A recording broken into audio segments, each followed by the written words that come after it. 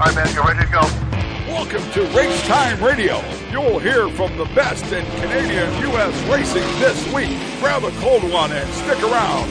You're good. They got a car in the wall and free. The starter tower has signaled. We're ready to roll. It's Race Time Radio, and it starts right now. Here's your host, Joe Chisholm. All right, buddy, have a safe one. Keep her in one piece. And good evening, everyone, and welcome to Race Time Radio. Just getting geared up here. Got my earpieces in. Should be all set and ready to go for another edition of Race Time Radio. Hope everybody's doing well. Let me tell you who we got coming on the show tonight. Have we got a dandy lineup for you? We're going to start it off on Canada's East Coast. It was the East Coast International Pro Stock Tour making its return to Speedway 660 out in New Brunswick, and man, it was quite a show. By the sounds of it, 21 cars showed up, great field of really heavy-hitting iron, and it was RyanMesser going to Victory Lane, and Ryan's going to join us right off the top of the show. Then we're going to hear from JoanRoue from Riverside International Speedway.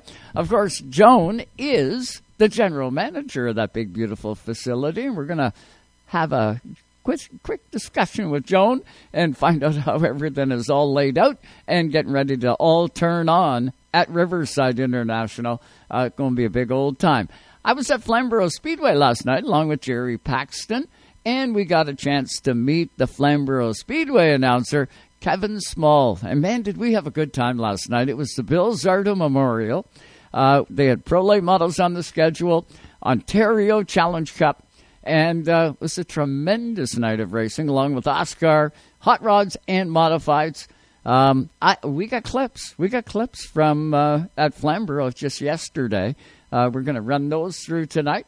We're also going to hear from last week's APC winner, the number 54 of DannyBenedict.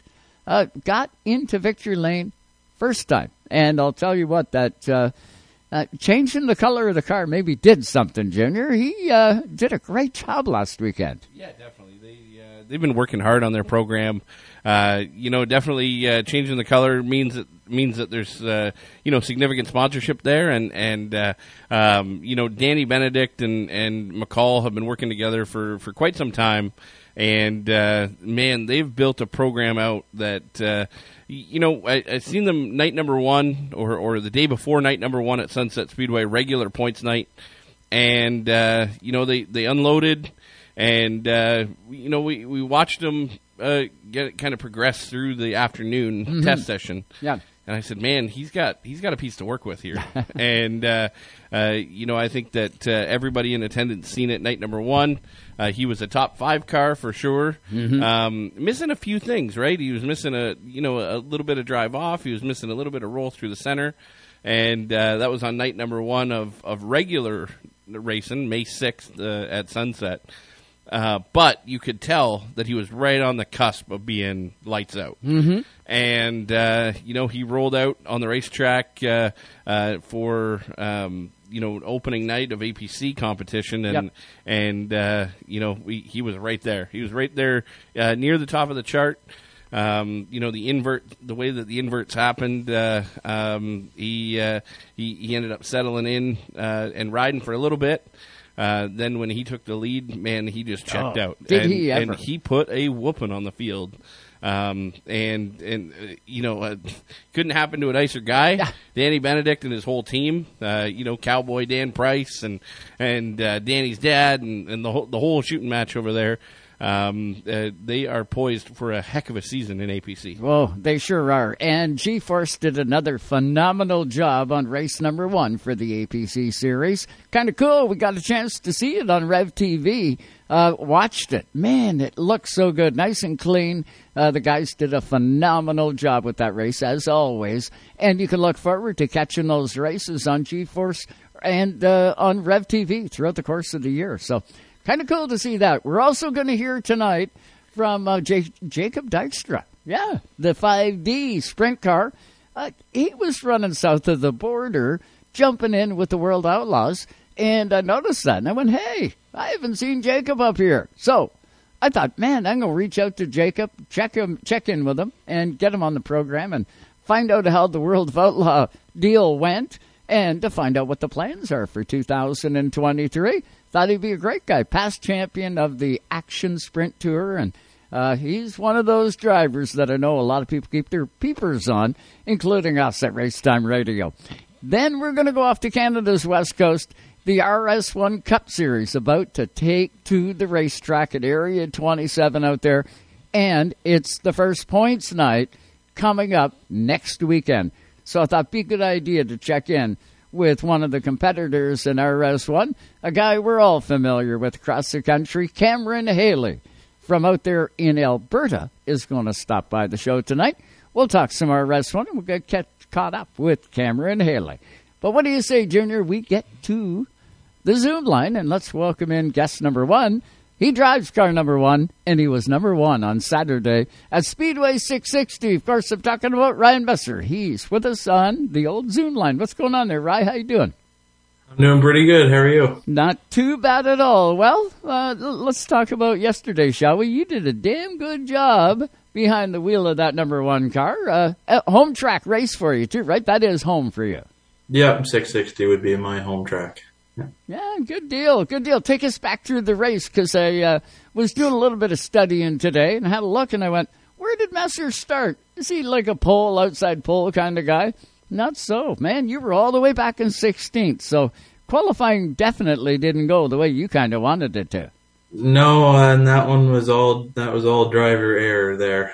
Lap 2, I sent it through the beach in the heat race and finished last in that, so yeah, I had to start way back and just try to be patient and keep the fenders on it, and almost tore the fenders off it too, trying to get up through, but managed to hook on with Sloan White and Butcher and a couple of them fast cars, and I knew that they were gonna weave their way up there, so just if I could hook on with them and go, and they were no time getting up through, and was able to follow them and then just try to log laps and save for the end. So no, we were able to get up there, and then it was smooth sailing after that, but definitely wasn't an easy one.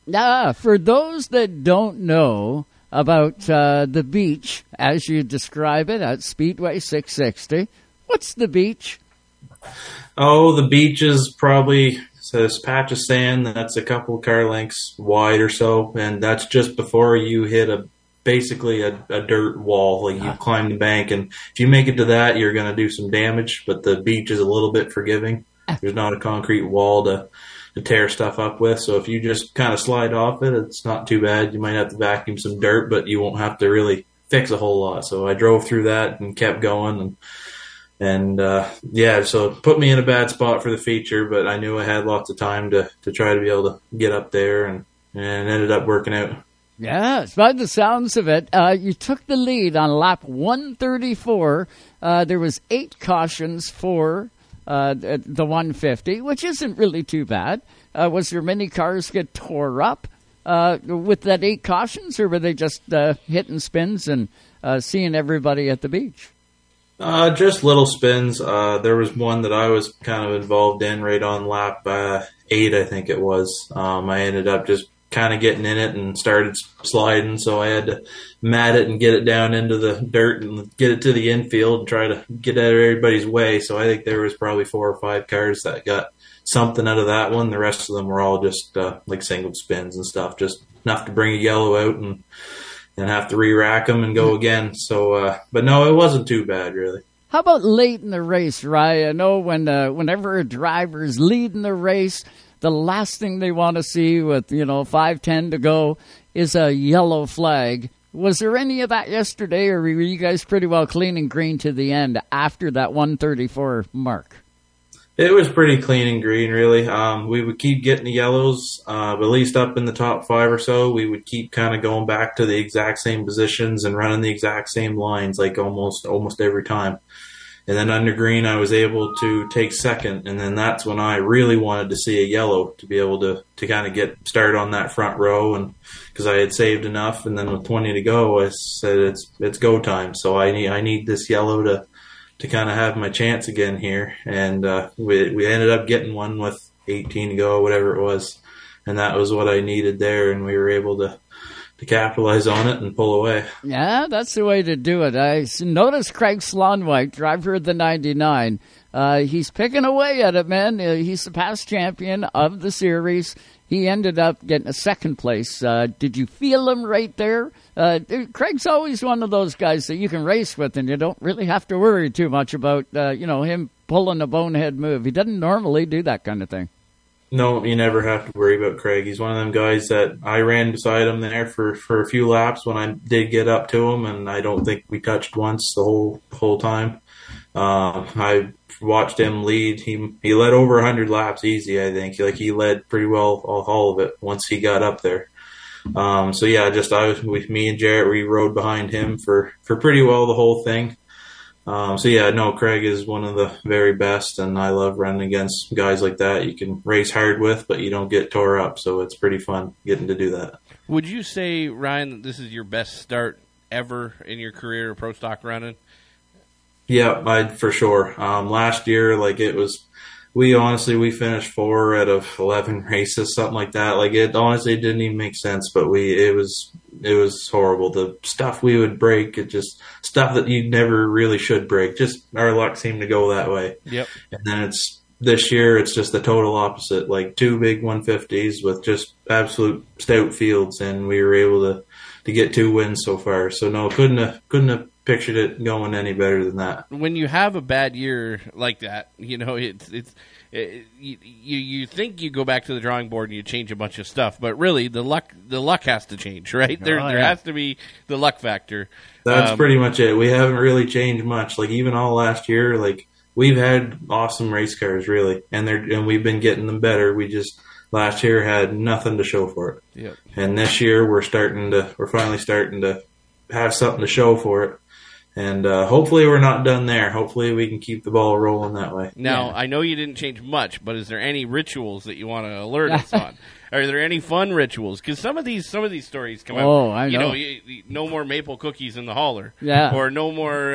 same underwear for a month. No peanuts. Yeah. Right? You can't walk under the ladder. Right? Nothing special, really. Come on now. Just mainly this year, we just want to try to keep having fun. I mean, after last year, there were so many times we'd leave the racetrack just frustrated and just kind of baffled some weekends just of how bad stuff can go sometimes and not see the light at the end of the tunnel.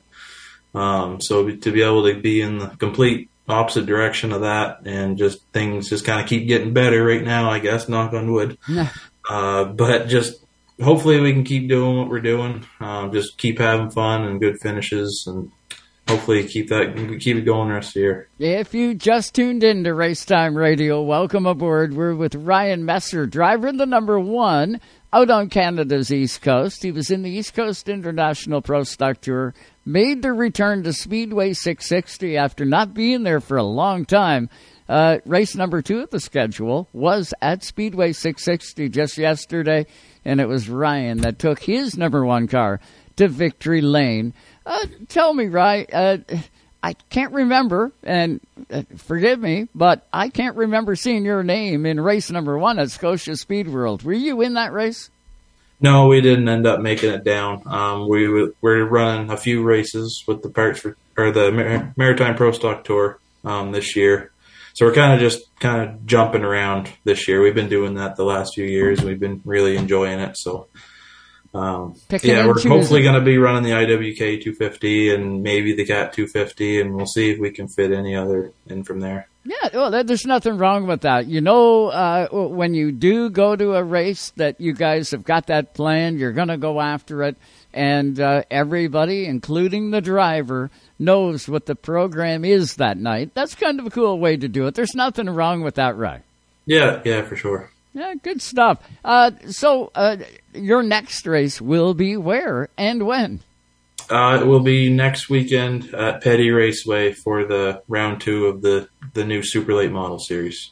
Yeah, there you go. And you lead that one, too. Now, what's going to happen, Rye, if you go out there and you win this next one or finish right up there with a win at the beginning of the year? You're going to find yourself hemmed in and wanting to do them all. Yeah, no, I definitely, I don't know if I'll be able to do do what we've been doing the last couple of weeks there. Just as a driver, I'm not as good at petty, but I think we're starting to get the hang of it. We get in our cars better and better.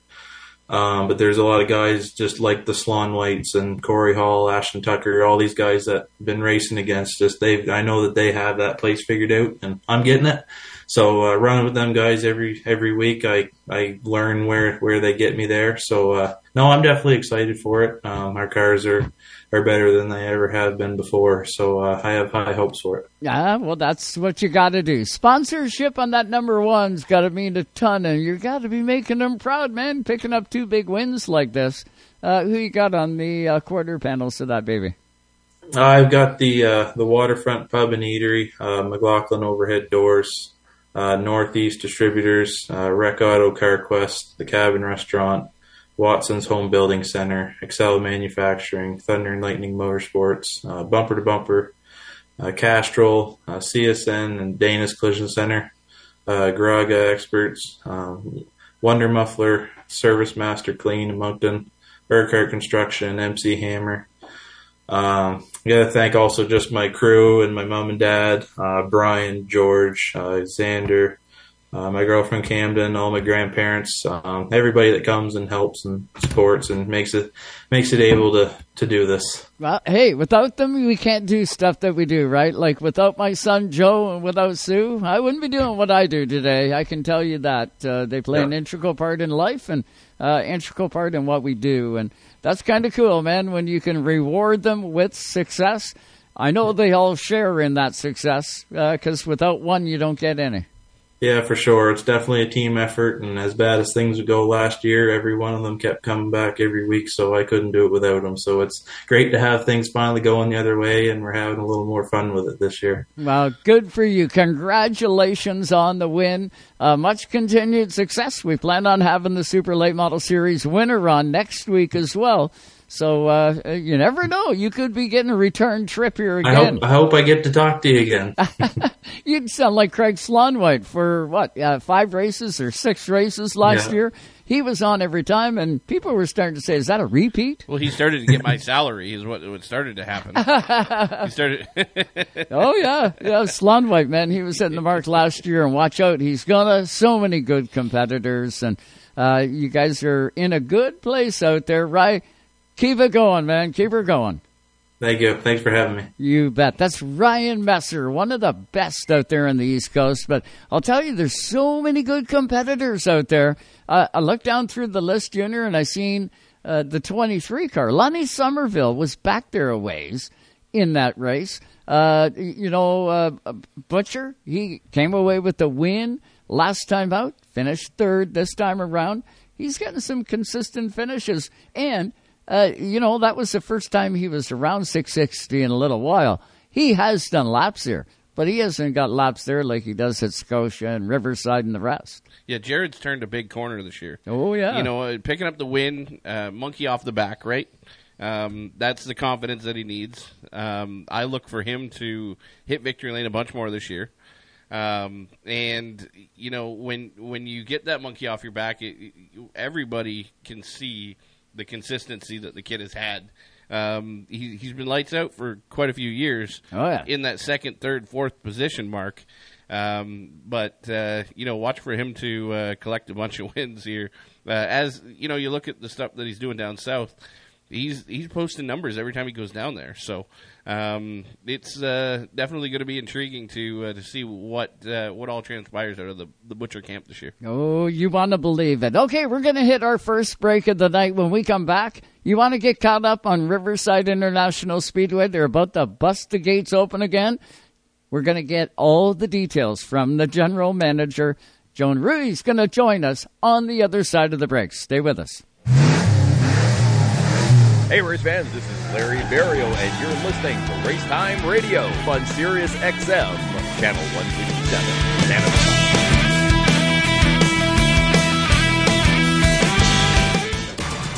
From coast to coast, you're listening to Canada Talks. Race Time Radio is brought to you by RPM Race Parts, Order today. Race tomorrow. Also by VP Race Fuels, the worldwide leader in race fuel technology. And by Dawson Dental Centers. Get your victory lane smile at dawsondental.ca. It's time to get back to the racetracks. For over 30 years, Quick Fire Starters have fueled the sport on and off the track, making lighting your campfire as easy as 1, 2, 3. There's no need for kindling or paper. Just pop your Quick Fire Starter in the pit, add your wood, and presto, you're a pro. Quick Fire Starters. No harmful chemicals, and guaranteed to light your fire every time. Quick Fire Starters, the world's best fire starter. When you think NASCAR, think SiriusXM NASCAR Radio. This may be the most important thing that's ever happened. You're damn right, baby. The races. The Daytona 500 win. I love that we have playoff racing now. The talk shows. We'd love for you guys to participate as well. The unprecedented access. Well, I'm here at the red carpet with the fans. SiriusXM NASCAR Radio, Channel 90. Chastain did a video game move. Also streaming on the SXM app. I think they're happy down here.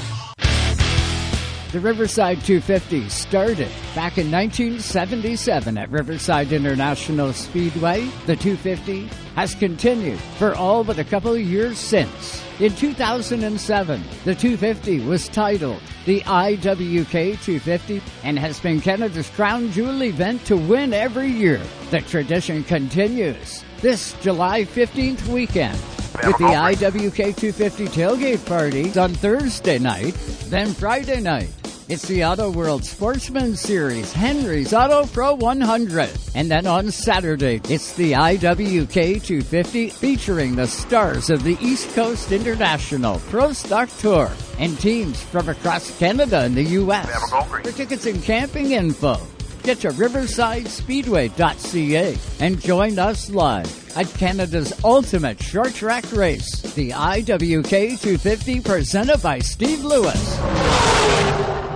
Even though Napa is a nationally known name, nearly all of our stores are built from the ground up by local owners and families. People you might call neighbors will be here, there, and everywhere, doing what neighbors do to keep their communities moving forward. You stop by a Napa Auto Parts store, you can count on Napa know-how. Tonight's Racetime Radio is brought to you by Napa Auto Parts Stores, New Glasgow, Antigonish, and Port Hawkesbury, Nova Scotia. You can count on Napa know-how. VP Race Fuels, the worldwide leader in race fuel technology. Nothing connects like country music. Country music. Dig in to SiriusXM's Country Universe. The next generation on the highway, Channel 56. I need something you. This millennium's hits on Y2 Country, Channel 61. Or 80s and 90s Prime Country on Channel 58. Play me some mountain dew. Tap into these and more in the country category on the SXM app, included with all trials and popular plans. Taking you all the way to the track and back. It's Racetime Radio. Well, let's welcome in our next guest. Things getting all set and ready to go and fire up at Riverside International Speedway in Antigonish, Nova Scotia. And to talk more about that, how about the general manager of Riverside? We have JoanRoue with us. What's going on today, Joan? How are you? Hey, Joel, I'm great. How are you? Not bad at all. Man, 'tis the season. How are things looking at Riverside International? Oh, well, you know what? Every day we're making big strides in the right direction. That's another week now until our season opener at the end of this week. We're starting off with the monster trucks, and we've got the place looking just great. Have a great team there. You have got a lot happening this year. I've been following along throughout the course of the off-season. As mentioned, you got monster trucks. Eventually, we're going to see street stocks back at Riverside on the high banks. That's been a while since those cars have been out there. You got a lot of excitement going on, not to mention everything else that we see at Riverside on a yearly basis. Yeah, we sure do, Joe. It's a fantastic facility, as you know. We're real happy to be using it more this year than we have over the past few years, for sure. The return of the street stocks has been just a great announcement for us. A lot of excitement about that. We've got them there twice this year. be there with our racing season opener on June the 10th, and then they're back with us again on September the 9th. And that's done under the umbrella of Mass with Craig McFetridge. Great guy, and he started I guess shouldn't say he started, I guess he rebounded the Sportsman Series that we've had at Riverside for years, with the rebirth of that last year in the Auto World Sportsman Series. So this year he wanted to do some street stock racing, and we're bring it on. Bring it on is great. It's been almost 20 years since we've seen street stocks at Riverside. Isn't that amazing? You know, and technology, of course, has changed in 20 years. It's going to be interesting to see those street stocks back on the high banks. They're going to get humming. I can genuinely believe it. That's going to be a lot of fun. Absolutely, no question. And like I said, a lot of interest with the race fans too. Yeah, amazing to see. Let's start out with the monster trucks. You got that coming up next. Tickets, I guess, would all be on sale. It's going to be different. How are you going to do that on the infield? Of course, Riverside, for those who have never been to Riverside, what a beautiful facility. It's all paved on the infield, and it's just a beautiful place. How are you going to do that? You're going to cover it up with dirt and make jumps, and what's going to happen there? So we've had a lot of material actually hauled in this week. Everything, we won't be doing anything on the racetrack at all. The entire monster truck show will be in the infield portion. We're gonna have a stunt show along with that, and then we're gonna have some freestyle motocross too.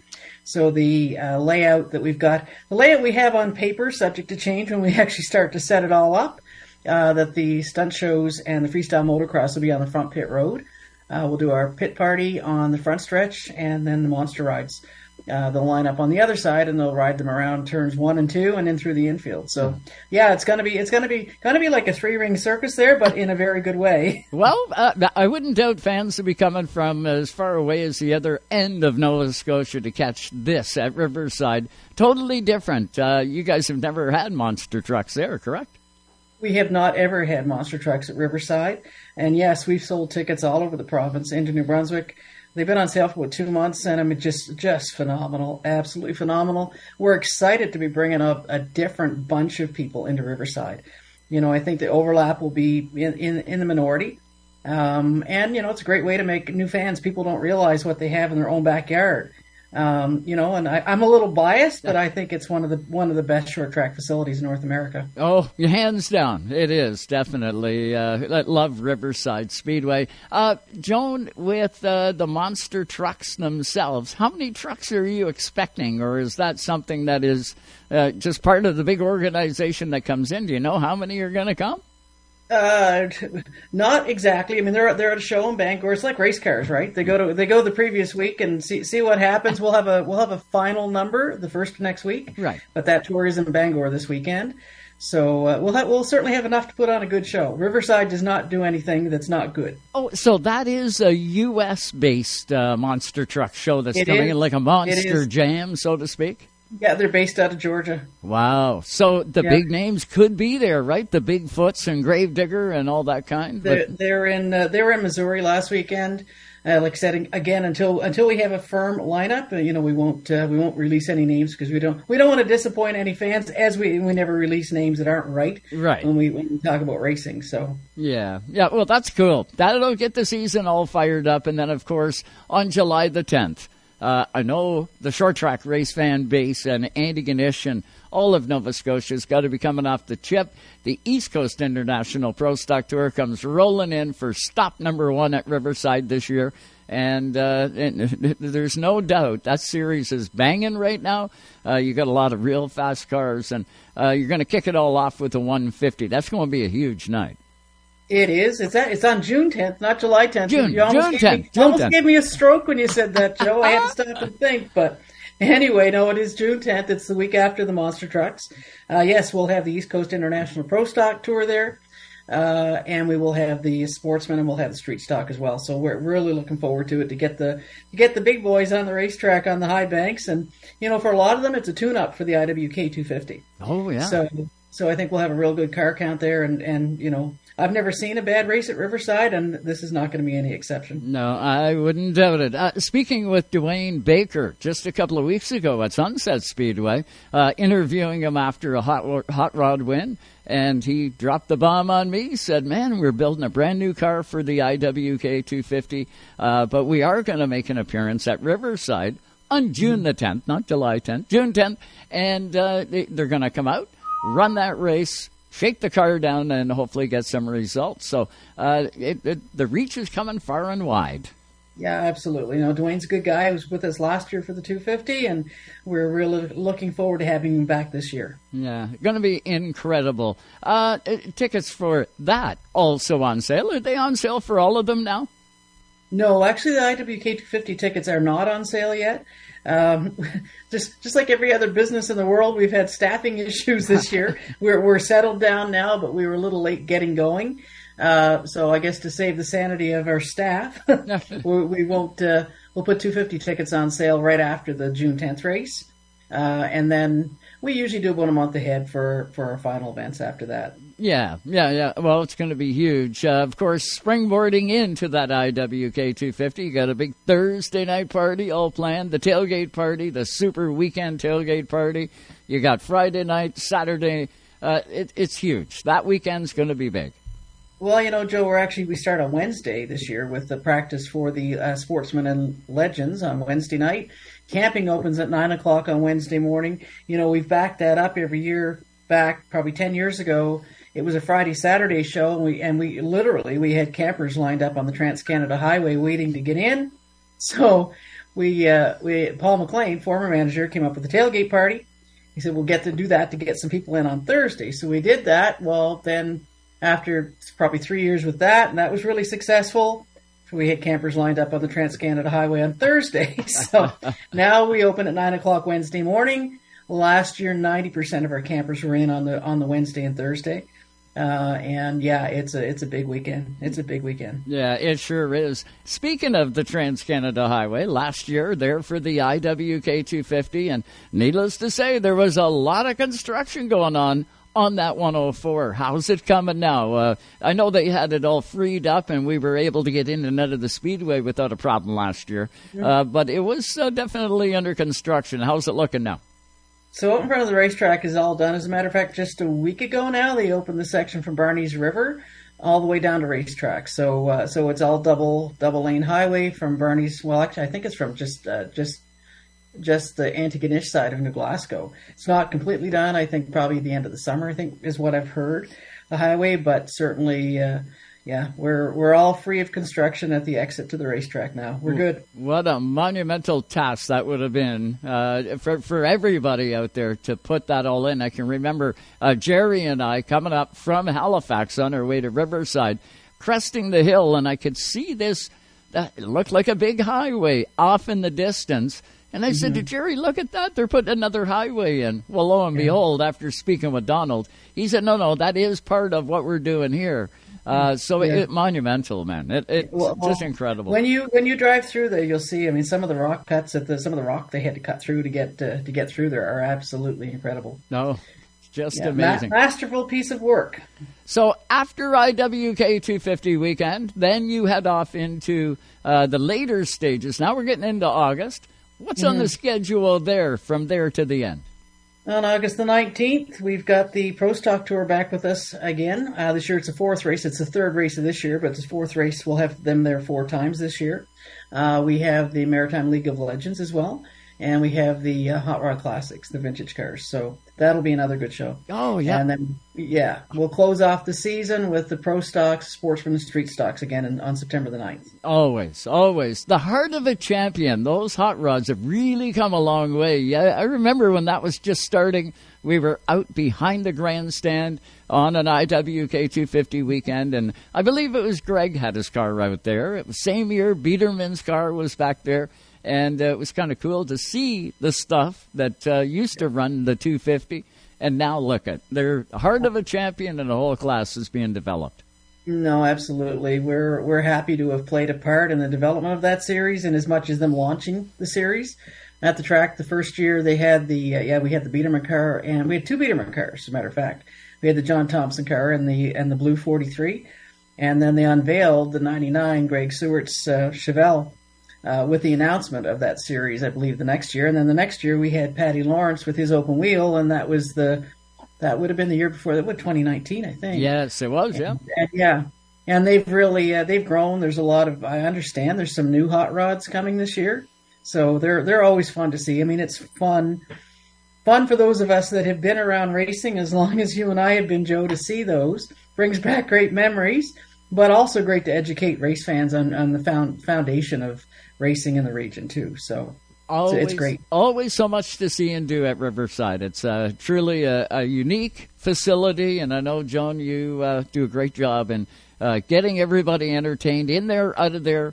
The whole shot, the whole experience is really something for short track fans to go out and experience at Riverside. Holiday season's coming up. If you're going to Nova Scotia, you have to stop at this speedway. Joan, it's going to be a dandy start. I can't wait to get everything fired off, and it's going to be amazing. Little Birdie told me that Junior Handley may even be coming in for the IWK 250. So that would be kind of cool if we can see Junior back there, a couple-time winner of the 250 back in the day. Back in the day, we've heard the same rumor. Hopefully, fingers crossed. I mean, Junior is absolutely he's a legend all over North America, but certainly in Nova Scotia, where he hails from, and we're very proud of that. I'm fortunate to have known Junior for a long, long time, and we'll be on it. And if he's going to be there, we'll get something lined up that, again, like I said, with Hot Rod Classics, that people that remember him from years ago can see him again, and people that have only heard of the legend will actually get a chance to lay eyeballs on him. So it'll be fun if it happens, for sure. I'm at Flamborough Speedway this Saturday, and I'm going to be sneaking around, and I can well imagine Junior's going to be there. So I'll do a little progging and see what I can get out of him, and hopefully we'll look forward to seeing him. We call him the Hound in these parts. So he ran number 10 back in the day, and that was the name of his race car, was the Hound. So for those of us that are racing veterans, he is still the Hound. One of the first times I was ever out the East Coast, and I got to experience everything, one of the first guys I met was Jim Hallahan. He picked Sue and I up from the airport, actually. And Jim Hallahan, of course, a legendary name in short track racing. And we spent a great deal of time that first night talking about back in the day. And Jim Hallahan, of course, was from Ontario. He moved out east because he wanted to beat Junior Handley. And the way the story goes, Jimmy said, "Oh, no, Junior didn't want any part of me." That's why he moved to Ontario when I moved out to the Maritimes. So we had a lot of fun with it. But definitely back in the day, those guys were putting battles on that were memorable and still are to this day. But more memories to make this year. And no questions. That really, you mentioned that, Joe. That's something that we really talk about a lot at Riverside, is the opportunity for people to make memories. And that's one of the things we're talking about with our monster trucks, with our stock car racing. Good memories, they're going to come back. So we want Riverside to be a part of their soul, not just something that they drop into every once in a while. And we've been very fortunate. We've got a lot of those fans around, generations of race fans. Oh, yeah. Go once. You're coming back, I can guarantee it. Joan, this has been great catching up. I surely appreciate the time, and look forward to catching up with you here in about, a month and a half. You know what? It's just shy of 50 days. I believe Friday it would have been 50 days to the 250, so we're on the countdown. We sure are. I've been counting it down since last year, but we genuinely appreciate the time. Go after it, and know you will, and have a good time. Watch those monster trucks. All right, Joe. Thanks so much. We'll talk to you soon, and thanks for having us on. That is Joan. Riverside International Speedway. You can check them out, riversidespeedway.ca, for any of the tickets or details you want to know. Definitely take care of you. Yeah, and dynamite job by that speedway, and I know we look forward to getting back out there for the IWK, but June 10th is going to be an interesting day, Junior, with the cars getting out there. Everybody's going to want to run that 150, including Baker. He's heading all the way out for that race. Yeah, definitely. And, Baker is he got his feet wet. He went out there last year, right? Last year, the year before. Yep, last year. He definitely got his eyes opened up. I talked to him at Sunset Speedway a few weeks back, and he said, "Man, I love it out there." And you think back to the NASCAR Pinty's days. Mm-hmm. And Baker absolutely loved that racetrack then. Yeah. That's where he really was introduced to it, was with the Pinty Series. Yeah, exactly. And you know, he's definitely a competitor that is, you know, he did not do well when he went out there the first time. No, but he didn't have his car, right? He destroyed his car right back here before he went out there. Exactly. But he did pretty good for having a car that wasn't his. But what I'm saying is he did not do Dwayne Baker style racing when he was out there. No. And Dwayne Baker does not like to get beat. No, he doesn't. They call him the bully for a reason. He's the nicest cat going. But he's definitely a bull behind the wheel, and he's going out there guns a-blazing. You know, this car that they're building is a high bank car, and you know the entire concept behind it is to go and run up front at the IWK 250, and it's going to be interesting to see what they can put together. And him and Junior Hanley have been digging at this thing. So you know, look for Dwayne to unload pretty good right out of the truck, and you know, to go out there for the 150 just to get ready for the 250. That's a big investment for a team. Huge. You know they're serious at that point. Yep. You want to believe it? We're going to hit this quick break. When we come back, we're going to talk some results. We've got all that to come. Then we got DannyBenedict coming up. We've also got JacobDykstra coming up in hour number 2. And Cameron Haley is coming up. We got a lot coming at you. Stay with us. Junior and I'll be back in just a moment. Hey, race fans. Donald Chisholm from Riverside Speedway in Nova Scotia, and you're listening to Race Time Radio. From coast to coast, you're listening to Canada Talks. Tonight's Race Time Radio is brought to you by Leaf Racewear. Fuel your passion and confidence at leafracewear.com. We're an essential part of any team. And by Canadian Tire Motorsport Park, Canada's biggest sports car racing weekends of the year. For tickets and details, get to CanadianTireMotorsportPark.com.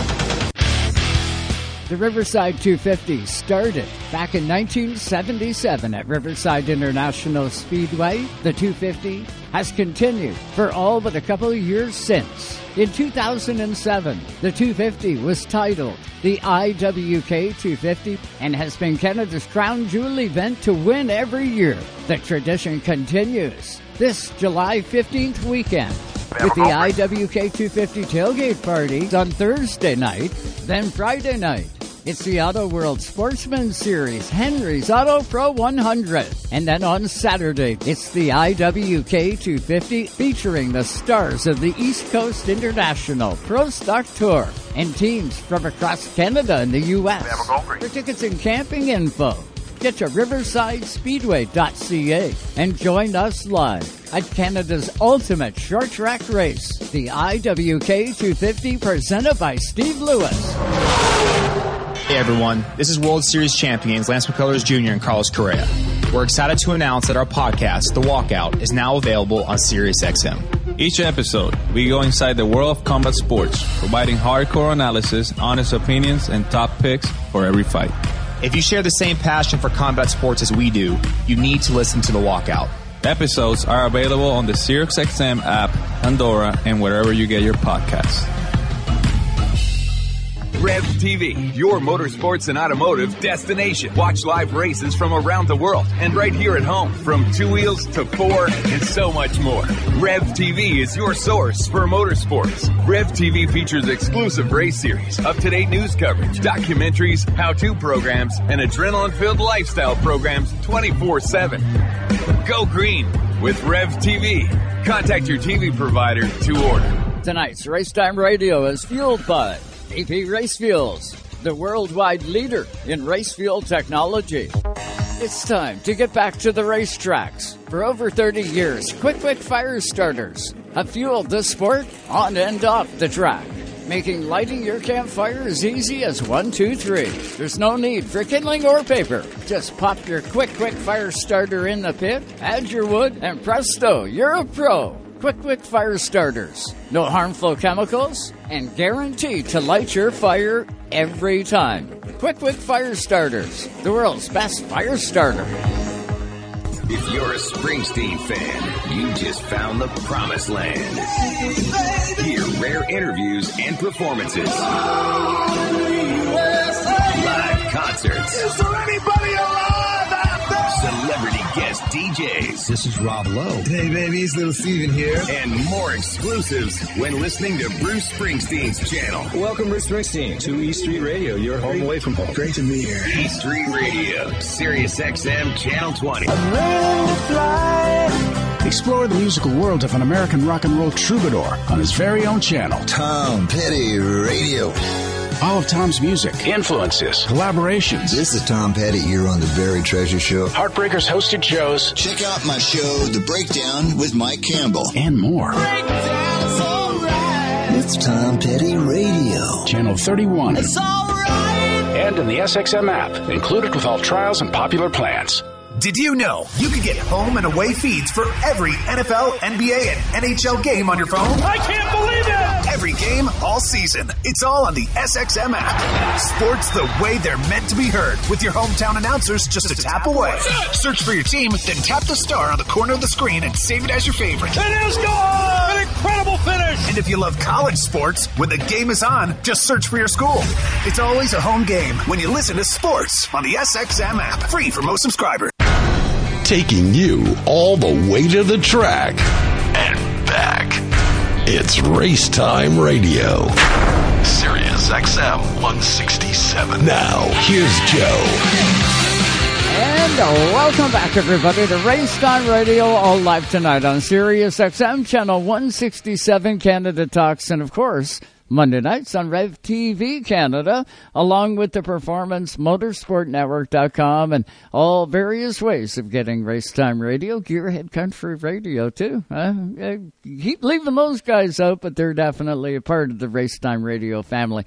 We were at Flamborough Speedway last night doing live coverage of the Bill Zardo Memorial in the Hot Rod Series. Of course, it was night number 1 for Oscar, both divisions. You had the Oscar Hot Rods and the Oscar Modifieds.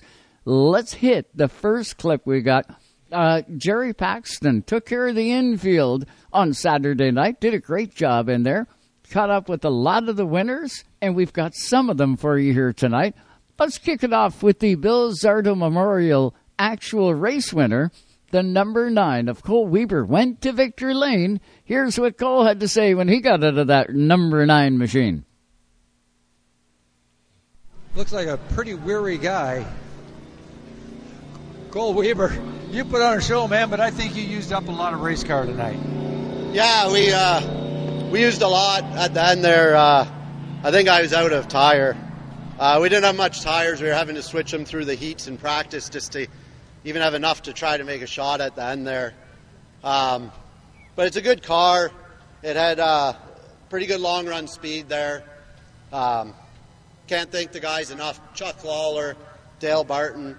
The only reason the car is here is because Chuck, he comes down and works on it. I always tell him I'm too busy, and he's like, can you make it there Saturday? And I'm like, yeah, I can.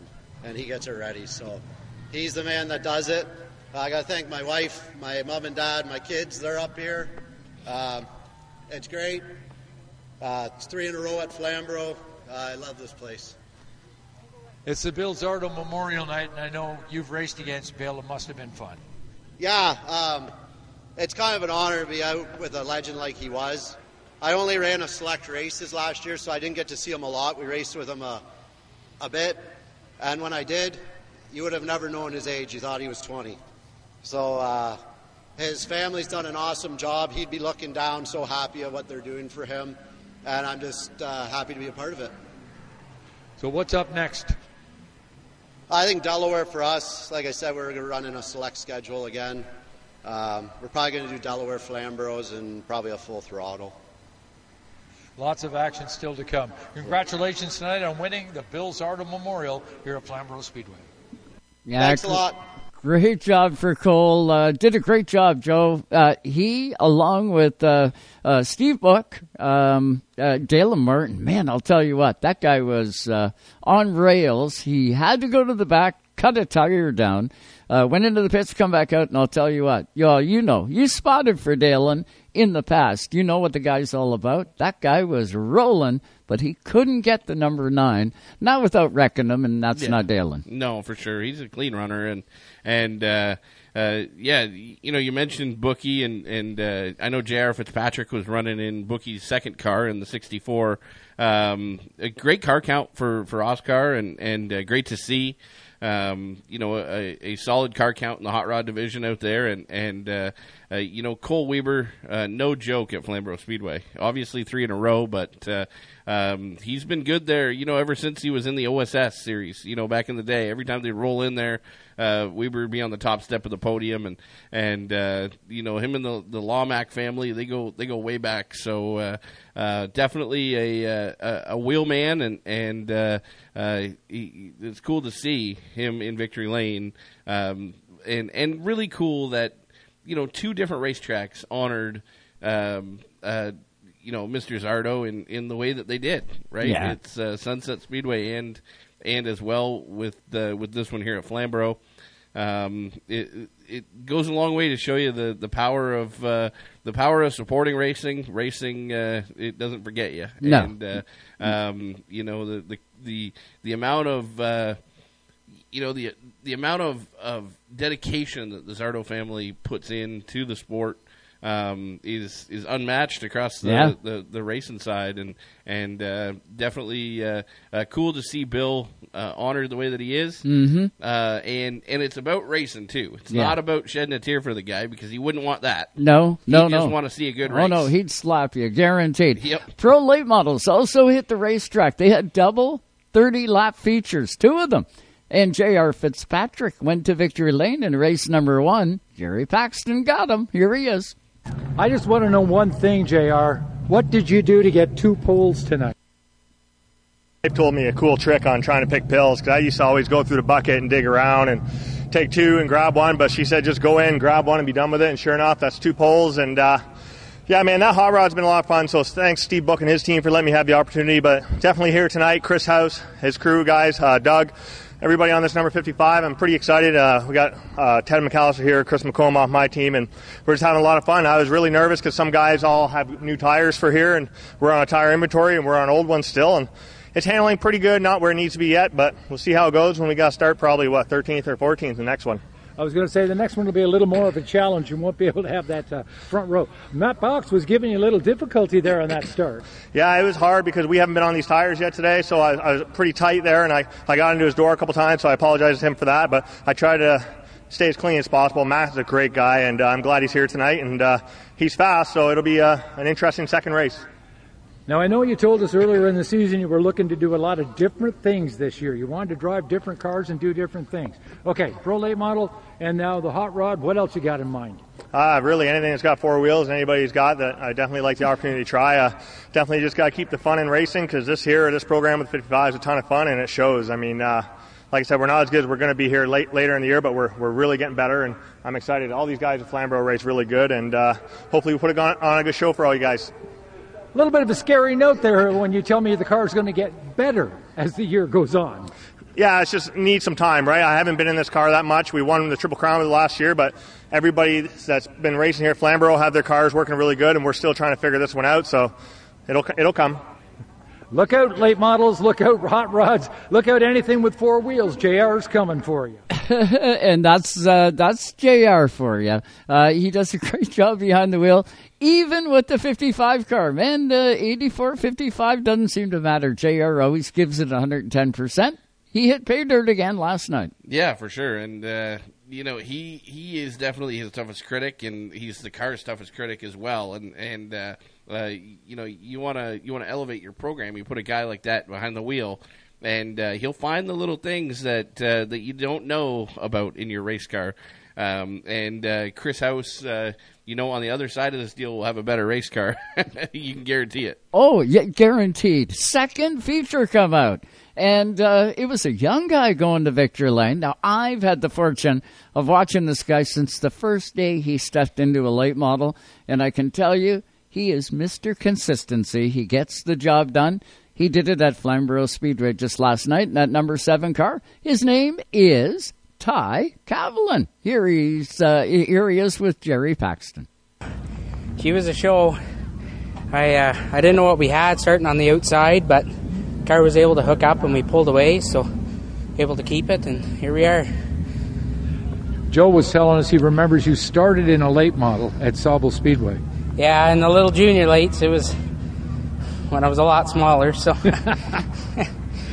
But car's working good. You got off to a good start there on that front row.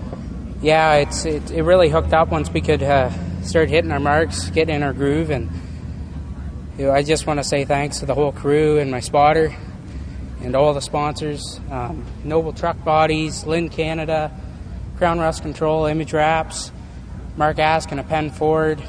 We got Brian Mack Fabrication, MacDonnell Fuels, and New Generation Racing Engines. What's up for the rest of the summer now? Oh, we'll be back. Looking for more, but see what we got. Keep chasing it here at Flamborough.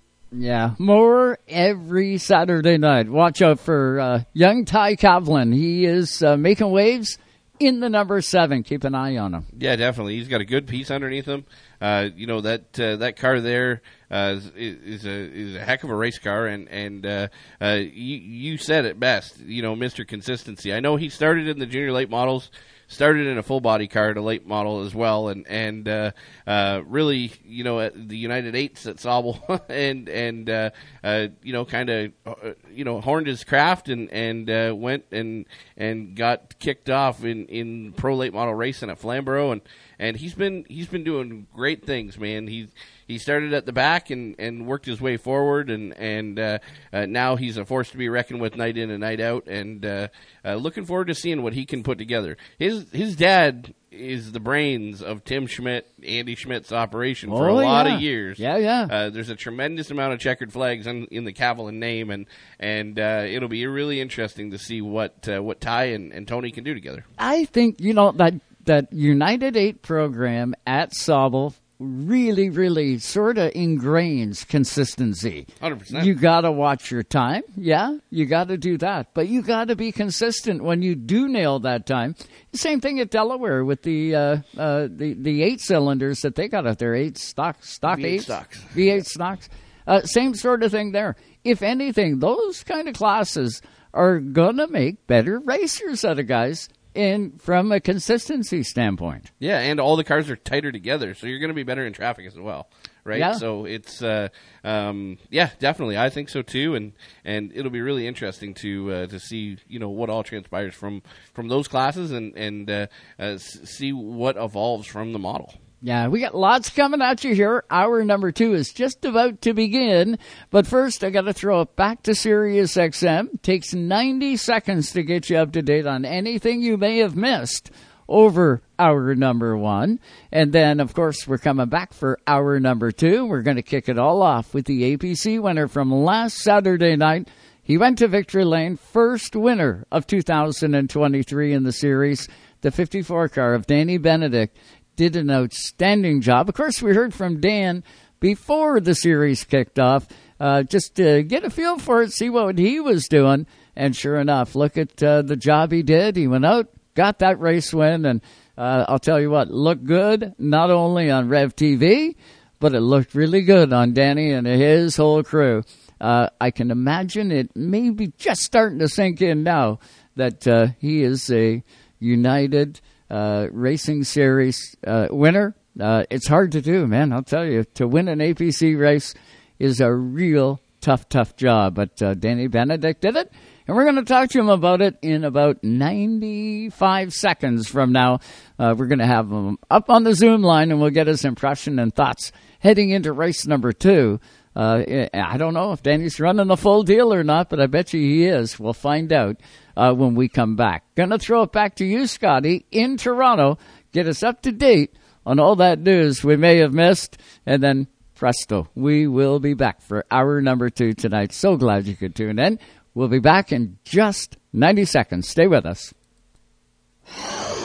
You're listening to Canada Talks on Sirius XM, Channel 167.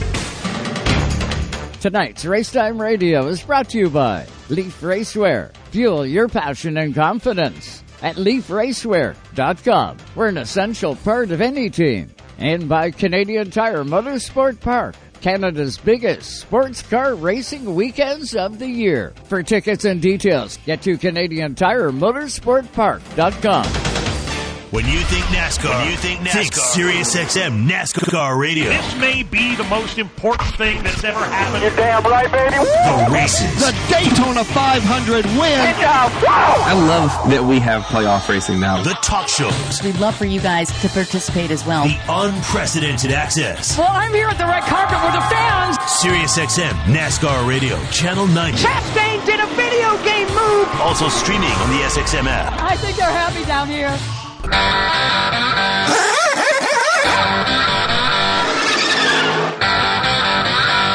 We're back with hour number 2 of Race Time Radio. With the two Joes here on Race Time Radio on Sirius XM 167, where Canada talks.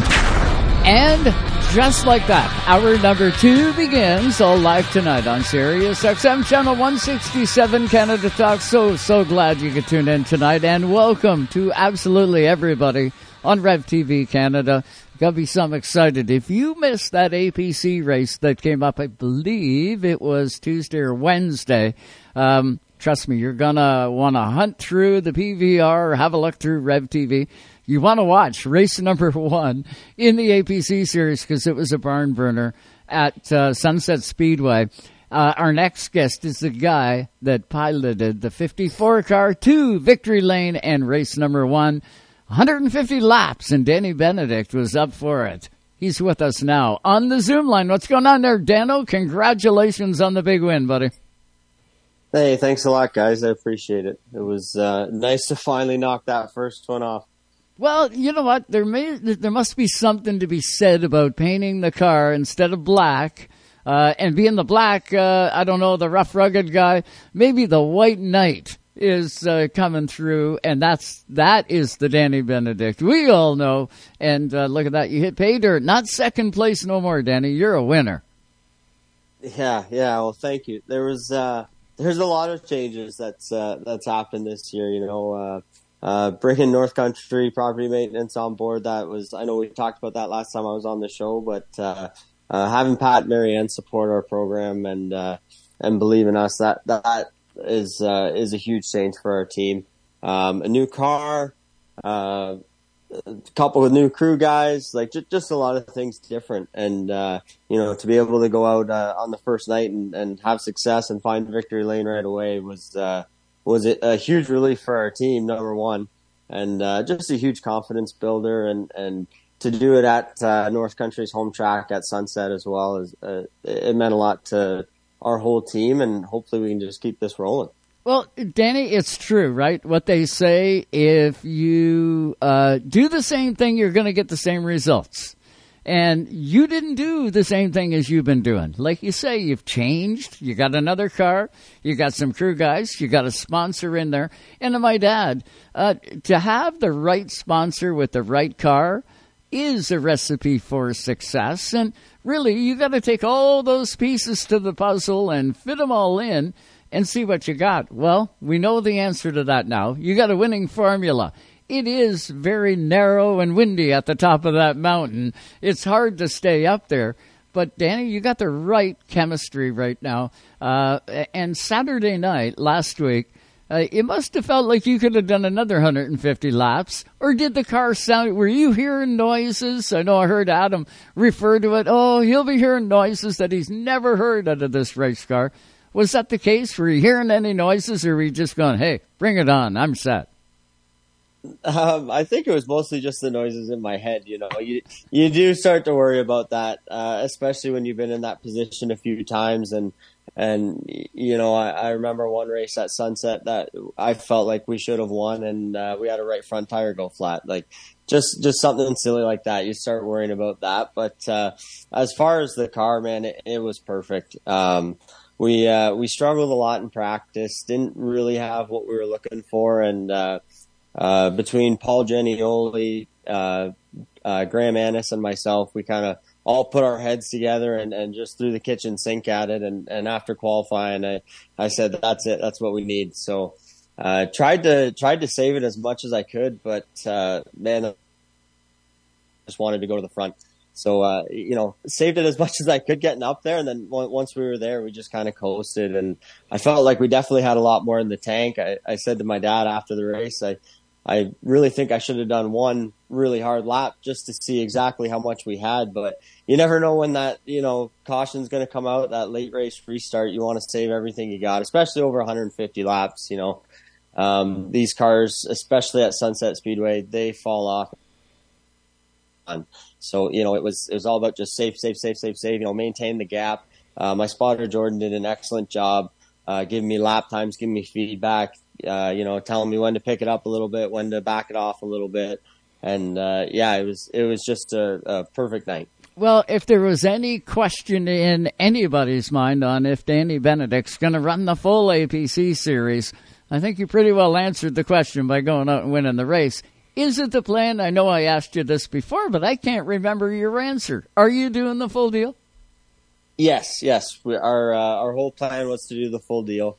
Now that we've knocked off that first win and we're sitting on top of the leaderboard, we definitely need to go out and keep capitalizing on these races. So, Flamborough up next. It's always a little bit of a wild card, but we've had quite a bit of speed there in the past, and I feel like it is one of my better tracks. So, with the way that APC rules are, we're going to be starting a little deep in the field no matter what.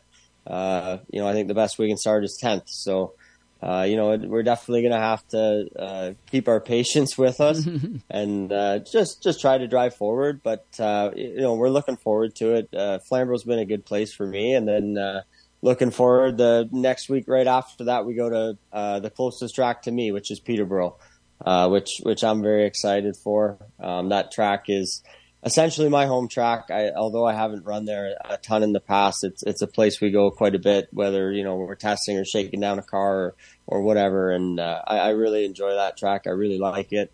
Last year I felt like we had a really good car there and, ended up DNFing, after we broke something. So, really looking forward to hopefully a little bit of redemption there. We've already tested there once earlier this year and felt like we had a really good piece. So I think, the goal going forward is, survive Flamborough, do the best we can, march forward, get that 54 to the front and move on to Peterborough and, just keep knocking off these race wins.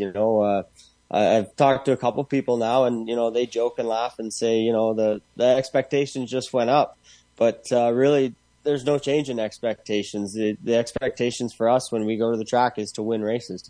And, that's what, our whole team expects.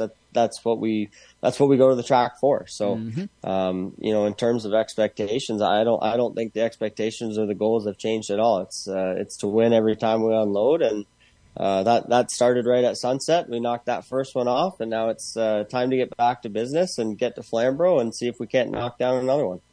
Danny, if you replayed after every APC race over the past 3 years, on Race Time Radio, anytime that I talked about the APC series was how astounded I was at the race pace.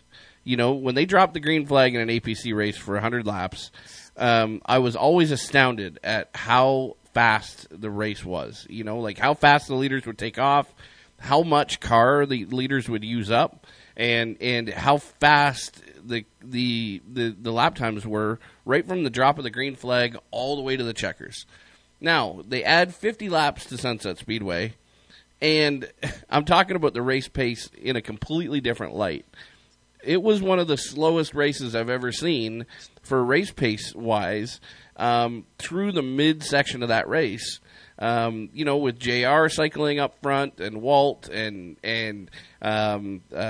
Jake Sheridan, from the drop of the green flag until about that lap 75 mark, the lap times were slow. Like everybody was saving so much. Really, it didn't pick up until, the last, I'm going to say 40 laps of that race. Were you at all surprised by that? Yes and no, to be honest with you. I've been part of races at Sunset where they drop the green flag and everybody seems to forget that they're at Sunset Speedway and they try to go to the front by lap 10. And then, by lap 20, you're driving back by them. But I think a lot guys realize that 150 laps is a long distance at Sunset, and you really have to pace yourself there. So I wasn't too surprised that the pace was a little slow. As far as I can tell you that as far as I go, a lot of that race I wasn't even full throttle, just trying to maintain the rear tires. So, I felt like a lot of guys were really trying. And I talked to a few guys after race that thought maybe I was using it up, but I think my experience at Sunset really helped me. I find that I have a good feel there. I have enough laps there that I know when I'm using the car up and I know when I'm saving it. So I felt like that experience really helped me, and I feel like some other guys maybe under when they pitted under that competition caution, maybe made some mistakes on pit road. Because I know I talked to a couple guys that said, after the pit stop, their car just went completely the wrong way. So I think you're gonna have a lot of guys reevaluating that for the next long distance race, which is at Sauble Speedway. I don't think you'll see near as many guys pitting, but as far as the race pace goes, I wasn't too surprised at the start, but at the end of the race, I think we were pretty much average lap times were about the same as what they'd be at the end of a 100-lap race. So I think guys did a good job at saving, but I think they just made some mistakes through the race, whether it's pitting at the competition caution and making the wrong changes, or just, losing that track position. Watching the 74 car, he came to the front and he stayed there with me.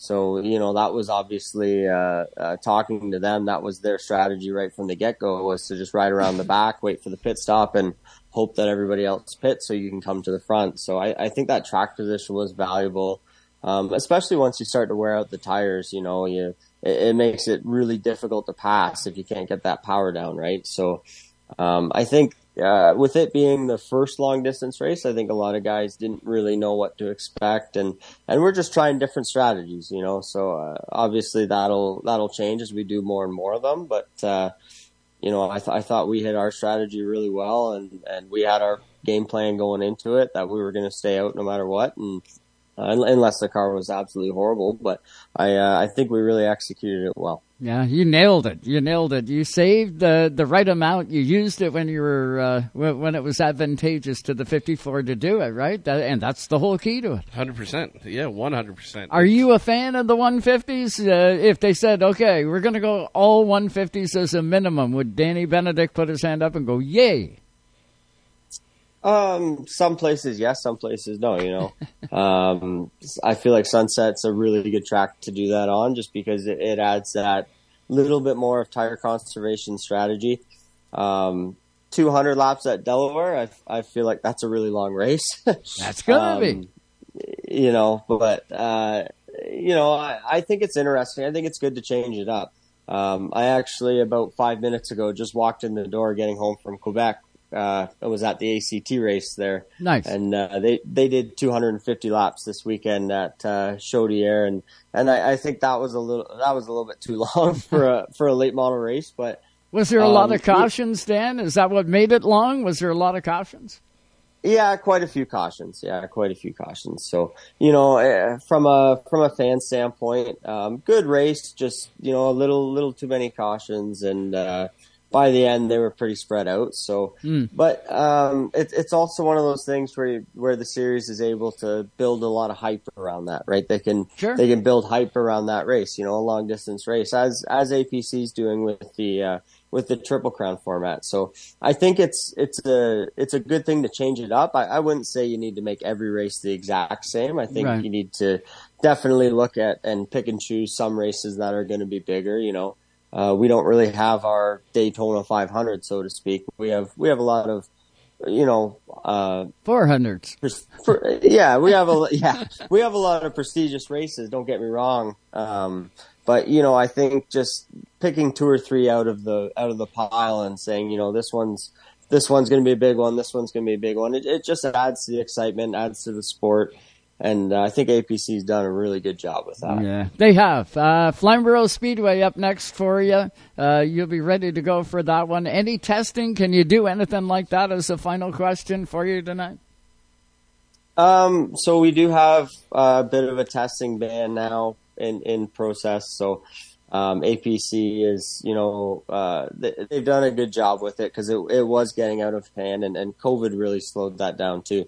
But we're not allowed to do any private track rentals, which I think is a good thing. Mm-hmm. And we're not allowed to test within a week of an APC race. So we're actually going to head to Flamborough Speedway this coming weekend and run their regular show.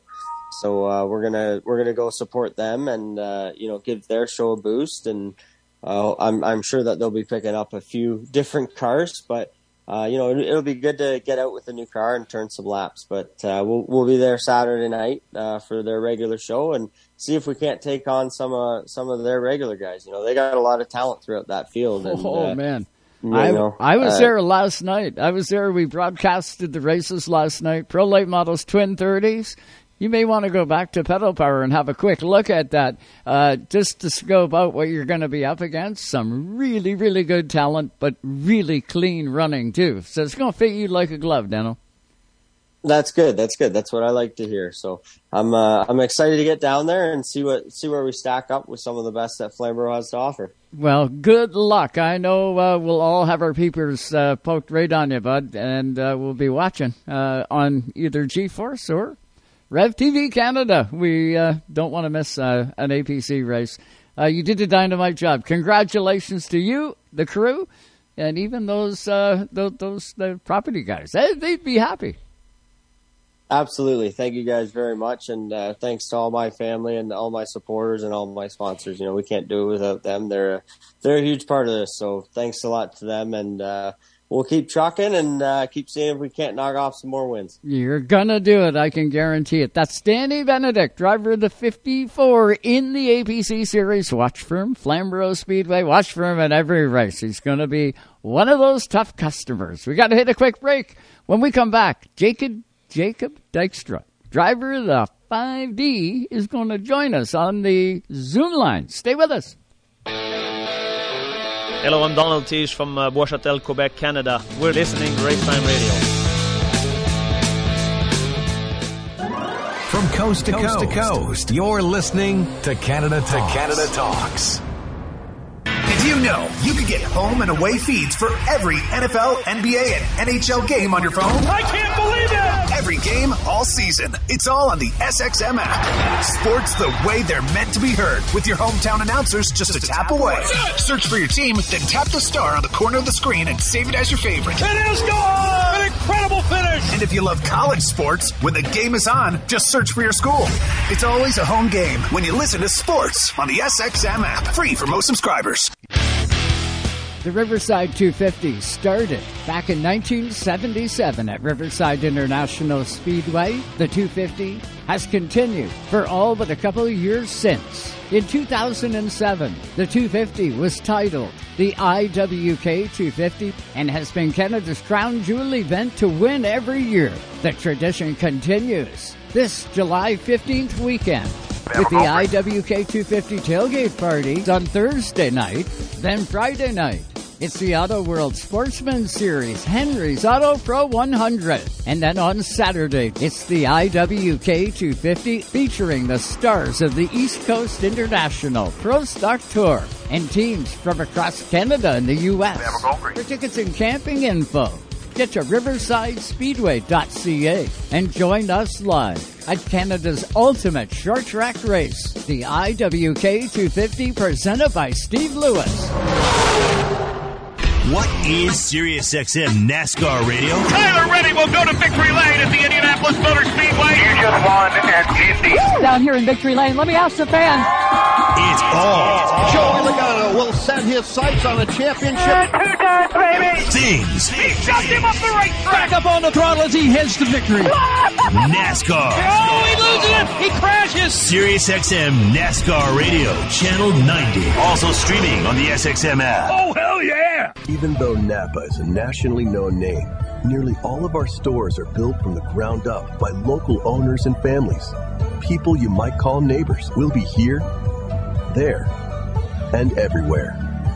Doing what neighbors do to keep their communities moving forward.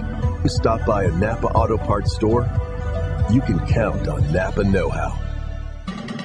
Tonight's Racetime Radio is brought to you by Napa Auto Parts Stores, New Glasgow, Antigonish, and Port Hawkesbury, Nova Scotia. You can count on Napa know-how. BP Race Fuels, the worldwide leader in race fuel technology. From the high banks of Daytona, cover it all. Ooh, that's going to leave a mark. And now, back to the Joes. Hey, shake and bake, Cal! Woo! Shake and bake! Here on Racetime Radio.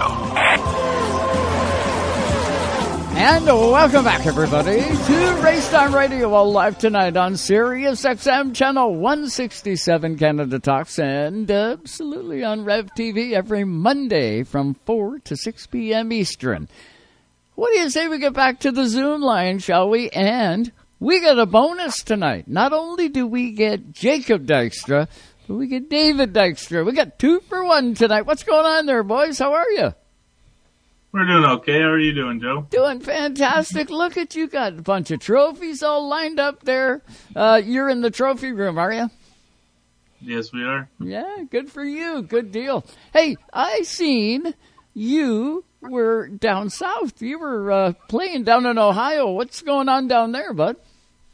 We went down for a World of Outlaw race. We just got one of our new motors, and we just had to work out some bugs, and finally got it figured out down at the last night at Sharon, and started reeling in, and we were one spot out of a transfer out of the B, and we were coming, just ran out of time. Ah, man, don't you hate it when that happens? You get that close, but you know what that does, right, Jacob? That just makes sure that you're going to go do it again, and you're going to get not only that one, but you're going to get the rest.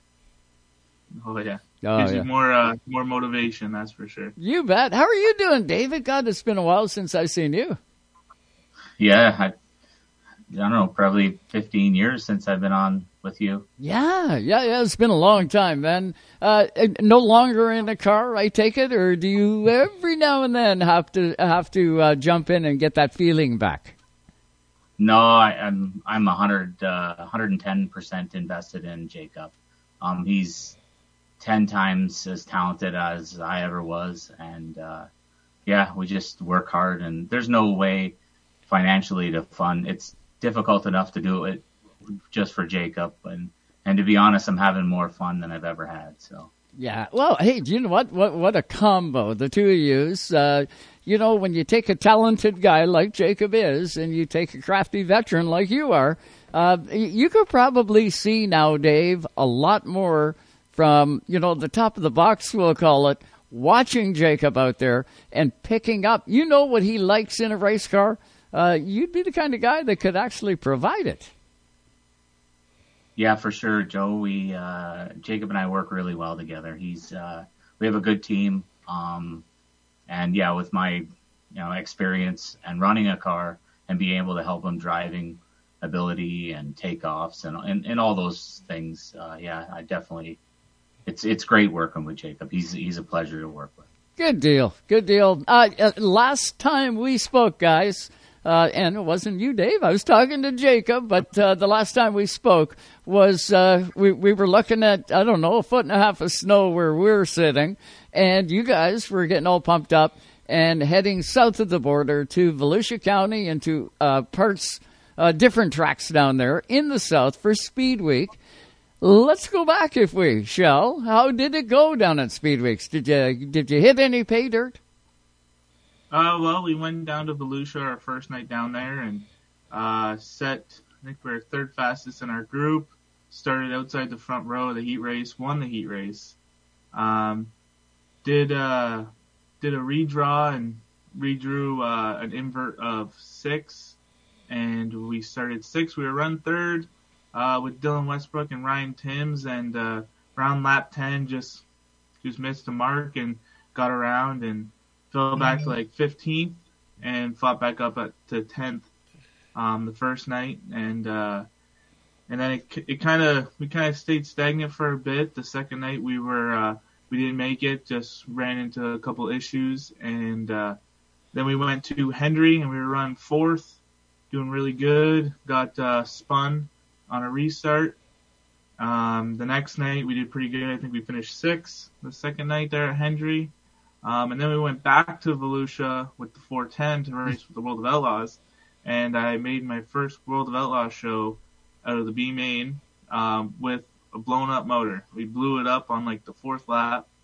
And I kept my foot in it because I was super excited. And I just wanted to make my first Outlaw show. And I nursed it for a 2nd place to make it. And we got back in the pits and we were pulled the valve cover off and we were pulling shards of spring and so it wasn't a good one, but we made our first World of Outlaws show down there and at the fastest and biggest track that you can really go to other than Knoxville. And we were really good, and I was really proud of my team when we were down there.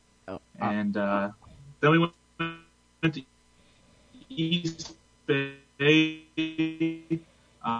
Did really run in, I think we started 4th or 5th that night, and running up front.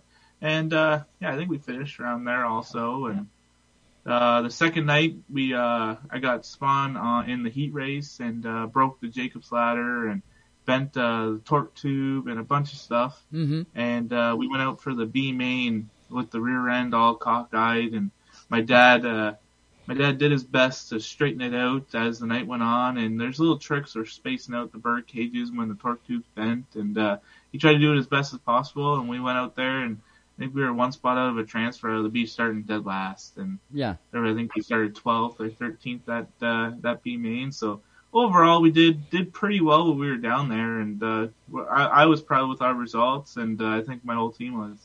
Yeah, well, good. And, Jacob, when you go down, there's no doubt, when you go down to Speed Weeks, there's a good side and a bad side. The good side is you're getting down and going to do what you absolutely were born and raised to do, and that's race a car.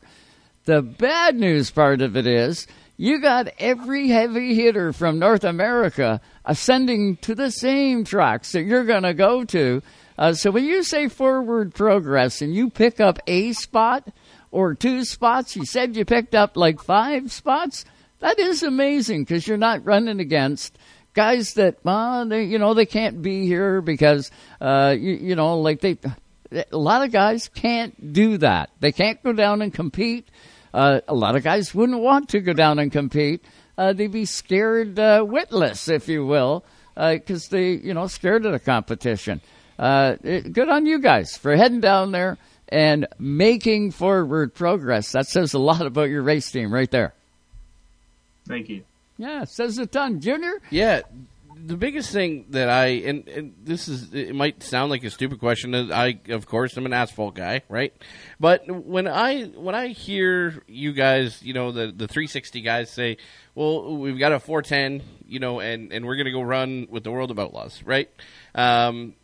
How much difference is there between a 360 and a 410 Sprint motor? I know there's a bunch of horsepower in there, right? And there's obviously a completely different motor package. But what is the difference? So what is the difference between a 360 and a 410?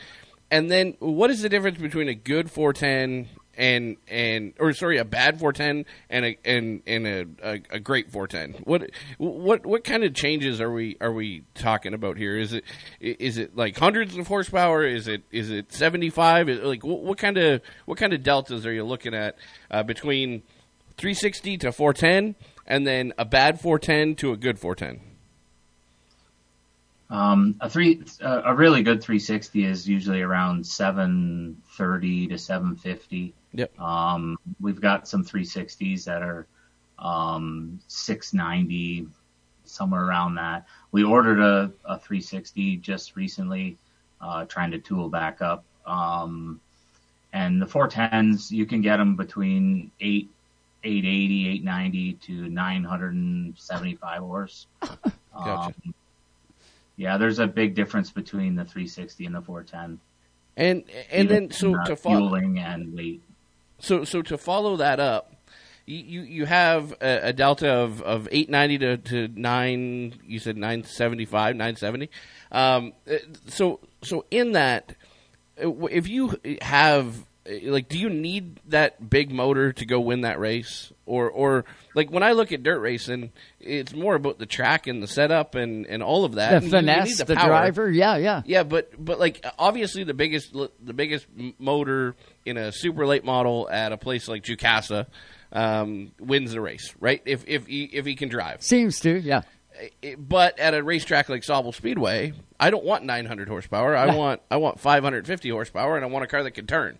But like on dirt racing, how much emphasis goes into motor and getting that big number and the turnability of it? I know on the big tracks, you're gonna want that power there. Yep. You're gonna want the drive off the corner. You want to be able to pull going in. And on, like, I have Knoxville and Volusia, you're going to want that big piece with you. And I know if you go to a smaller track like we have around here, a big motor isn't really needed. We had a small 360, and we raced that 2 years ago, and we finished second down at Maryville. And we also went to Florida with that small 360 and did decent on small tracks. You don't need all that power because it's just going to hurt you when it starts to get slick, unless you can control it. And if you're really good with throttle control and keeping the wheels underneath you and keeping the car straight, it's okay. It's a lot easier with a little bit less horsepower. Yeah, so it's a double bubble, right? If you can use the horsepower, if you can glue it, then yeah, I really want it. But if you're having a hard time hooking it up, it's probably going to hurt you more often than not. Guys, what are you going to do? You're going to go back chasing more World of Outlaw stuff? What is on the horizon for the 5D team? We're going to try and run some outlaw races and Sharon, Lernerville. We've split teams with the team that we were with last year. So we're trying to pick up what we can right now. Yeah, pick up and figure it out. Like it's I don't know whether it's part of it or the possibility of it. I know out in Western Canada, they've got the Driller. Is it called the Driller out there? The Gold Cup or something like that for dirt. And I know the World Outlaws, when they used to come up here, would come up into Canada. They'd run the shows here in Ontario, and then they'd be heading out to Alberta and doing the stops out there. Is that something that you would aspire to do, Jacob? Like to buzz across the country and pick up more World of Outlaw races? Well, they don't really come to Canada anymore. Oh, did they not? No, they do not.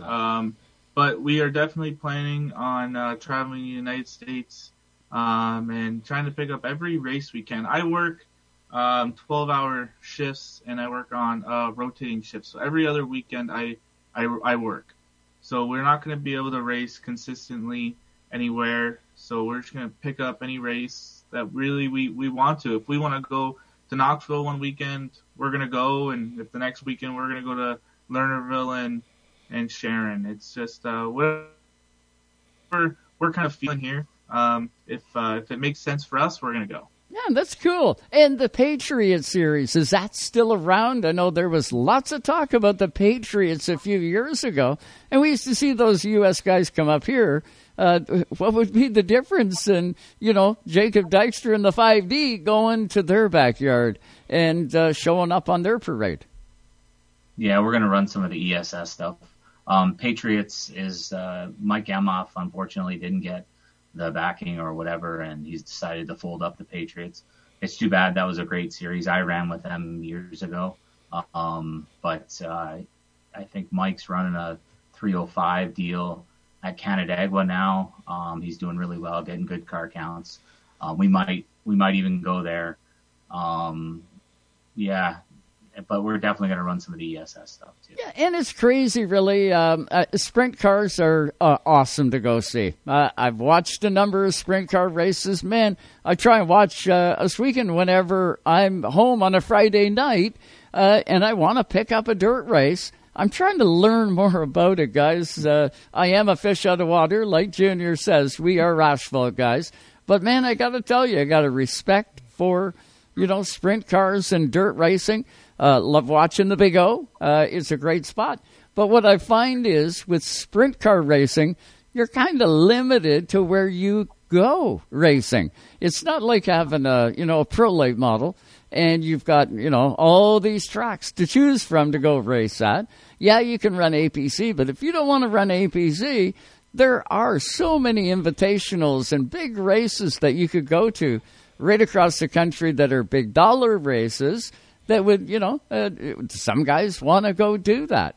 With sprint cars, kind of tough, right? Like, other than us weekend, who else runs sprint cars on a regular basis that's even in the province of Ontario? Brockville, I guess, runs a crate division on Saturday nights. But yeah, Oswego and the SOS Tour is your main thing in Ontario for sure for sprint car racing. Yeah, and as past champions, now the Action Sprint Tour, is that the SOS or was it the SOS and now converted to SOS, or is it a totally different series? So the Action Sprint Tour is owned by Glenn Stiers. So they made it about 4 or 5 years ago, and just affordable division to go do if teams can't afford to run 360. They're getting very expensive, so it's just an easier option and just as fun. And they travel all over Ontario, and they have an East and a West tour now. So it's a good series. We won the points twice in it, and we love running it. It was something we did every year. Yeah. And that's what helps you, polish your craft, so to speak, and move your way up from, what you were doing then to try and qualify for World of Outlaw sprint car race, which is huge. It's hard to do, and, man, kind of cool to see that you're out doing that. Got to say, I'd like to see you guys home. I'd like to see you around this part where, we get an opportunity to see you. But I sort of get it when you're going to hit the road and you're going to try and do different things. A lot of race teams are doing that these days. They're picking and choosing the races they want to go do. And when they go and do them, look out, they're competitive as all get out. Yeah, our family is local here. We definitely love to race locally here. But unfortunately, Oswego Speedway has taken a stance and has decided for us to not run locally here. So that's why we've kind of been, put in a position where we're going to run where it makes sense. And with Jacob working 12-hour shifts, we have to make a decision on where we go. Yeah, I actually heard about that today, that you guys weren't actually participating. It took me back, really, with your experience, David and Jacob. You guys were growing up here. I don't know the situation, but I can say, there's got to be some sort of remedy here for the situation at some point. At least I would hope there would be, to see guys like you back in the sport here. But I get it, too. If you're going to hit the road and you're going to try and open that horizon, what's going to make the difference between a Saturday night racer and a guy that maybe has potential of running half the World of Outlaws is a guy that is going to go try and get into the World of Outlaws and cut your teeth and do all the same stuff you did to win those trophies that are behind you. So more power to you, man. You're going to go out there and get that kind of stuff done. But I got to say, I, along with everybody, would really like to see you back at home. Yeah, I know we have a lot of fans that are still trying to represent us, wearing our merchandising at the tracks, trying to make a difference on the situation that happened. It's kind of a shame of what happened, and a little bit sour on their end of what happened. And it was not brought to our attention until after it all happened. We didn't get a say in anything. We got a text message and said we're not allowed to race anymore, and it's a horrible situation. And I think the racetracks kind of took advantage of the situation to not let us go there anymore. And it's just a shame that all the racetracks in Ontario, pretty much, Ohsweken Speedway, Merivale, and Humberstone have all taken advantage of this to get us banned from around here through a team breaking up. Teams break up once a week, and it's very common that teams split up, and they do go sour, and there's hurt feelings. Mm-hmm. And just the way it happened should never happen like that. And I feel bad for my crew that worked really hard all year, and we won their tour 2 times, and my dad's been racing there for 40 years. Yeah. Like, my dad's been racing at Ohsweken since the door opened. They opened it, and my dad went there and drove back home to race at Merivale and Humberstone. My dad's been around racing his entire life since he was 5 years old, and I was literally born at the racetrack. I was going to say, you were probably conceived somewhere around one, David. Yeah, and so it's just a shame to see our home tracks take to agree to all this, and it's just a shame that we brought a lot of fans to that we had, and it was just a shame, and very surprised it went this far, and especially with my sponsors. I've had great partnerships over the years, and we have partnerships now that are still going good, and we've had people reach out to them to try and get them to split ties with us and try to slander my name, and just a very bad situation that happened, and it's just not really fair to us. That doesn't sound like you guys want to go away, but it sounds like things are the way they are. But, if I'd known anything throughout the course of time, there's always heated battles and, crazy things happen in this sport. But I've seen things get resolved fairly quickly, too, because cooler heads eventually, come into play. And I don't know the situation. All I know is I love Ohsweken, and I love you guys, and watching good sprint car racing, and you guys have made me fans, along with guys like Westbrook and Steyers, and the list goes on and on. Love watching sprint car racing, and love to see you guys back out. But hey, if you're going to go run the World Outlaws, I'd really like to see that too. I'm a selfish guy. Mm-hmm. Yeah, we've reached out to both parties that have been involved in this situation with no response. I personally reached out a couple times, and so has my dad, and they will not return phone calls nor text messages. So I don't think it was this was all planned. This has been in the brewings for a couple years, and my first time winning the points with the Action Sprint Tour, they did everything in their power to find anything wrong with our car to get us disqualified, everything. And our team's been through so much, and it's heartbreaking for us, because even though they tried so hard to try to put us down and everything, we're still standing up on our feet, and we're still ready to race anywhere we want to go. If that means with the World of Outlaws, we're going to go, and we're going to try our best, and hopefully make some World of Outlaw shows and go to Charlotte in November and see what we can do down there. And I'm just happy to say I'm from Port Colborne and make all my fans proud somewhere else. Yeah, there you go. And make no mistake, when you're a champion, you're winning a lot of races. Hey, the heat gets turned up on that car. They're going to take the living daylights out of that thing. And I know. I've been in the situation where I got guys that are winning a lot of races, and we just got to keep the screws turned down even tighter on them. That's just part of the game and the environment we all live in. But, guys, I got to say, I hope everything works out. I hope it does, and things always have a tendency to work out. And I'd love to see you back up here. But if that's not the case, then you can guarantee we're going to be checking you out on Racetime Radio to find out how you're making out doing the World of Outlaws stuff and doing different races. Do us a favor.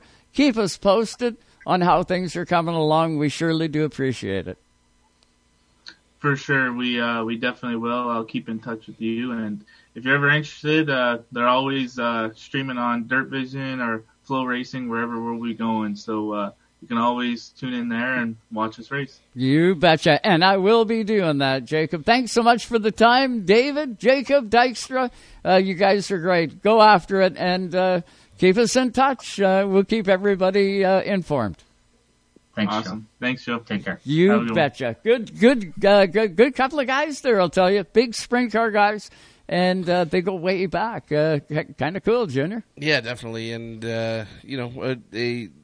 we've had the Dykstras on our program for the longest time. It goes back years. I think back to being in the FM, the AM studio in Sound here and having David Dykstra on as one of our first dirt guests that we ever had. But, definitely sounds like quite the situation, and they'll get it resolved. There's always so much to the political side of motorsports that we don't get into. Nope. Racetime Radio doesn't. No, we don't ever put our hands in that water. But that being said, hopefully there's a resolution and everybody can carry on and everybody can go race. Yeah, that would be the best of both worlds, so to speak. Let's talk. We'll go west, shall we? We'll pull in a guy that is getting ready to pilot his number 42 RS1 Cup Series car. Been a while since we talked RS1. They got fired up in April for preseason Thunder, but then they haven't done anything since. But next weekend, that's all going to change as we welcome in Cameron Haley from Calgary, Alberta, and Cabinets by Haley. What's going on there tonight, Cam? It's been a while. Not too much. How have you been, Joe? Doing good, man.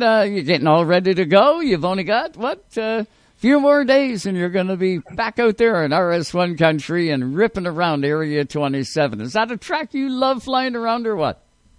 Yeah, no, it's obviously last fall was very first race there at Area 27. Never been there, never raced there.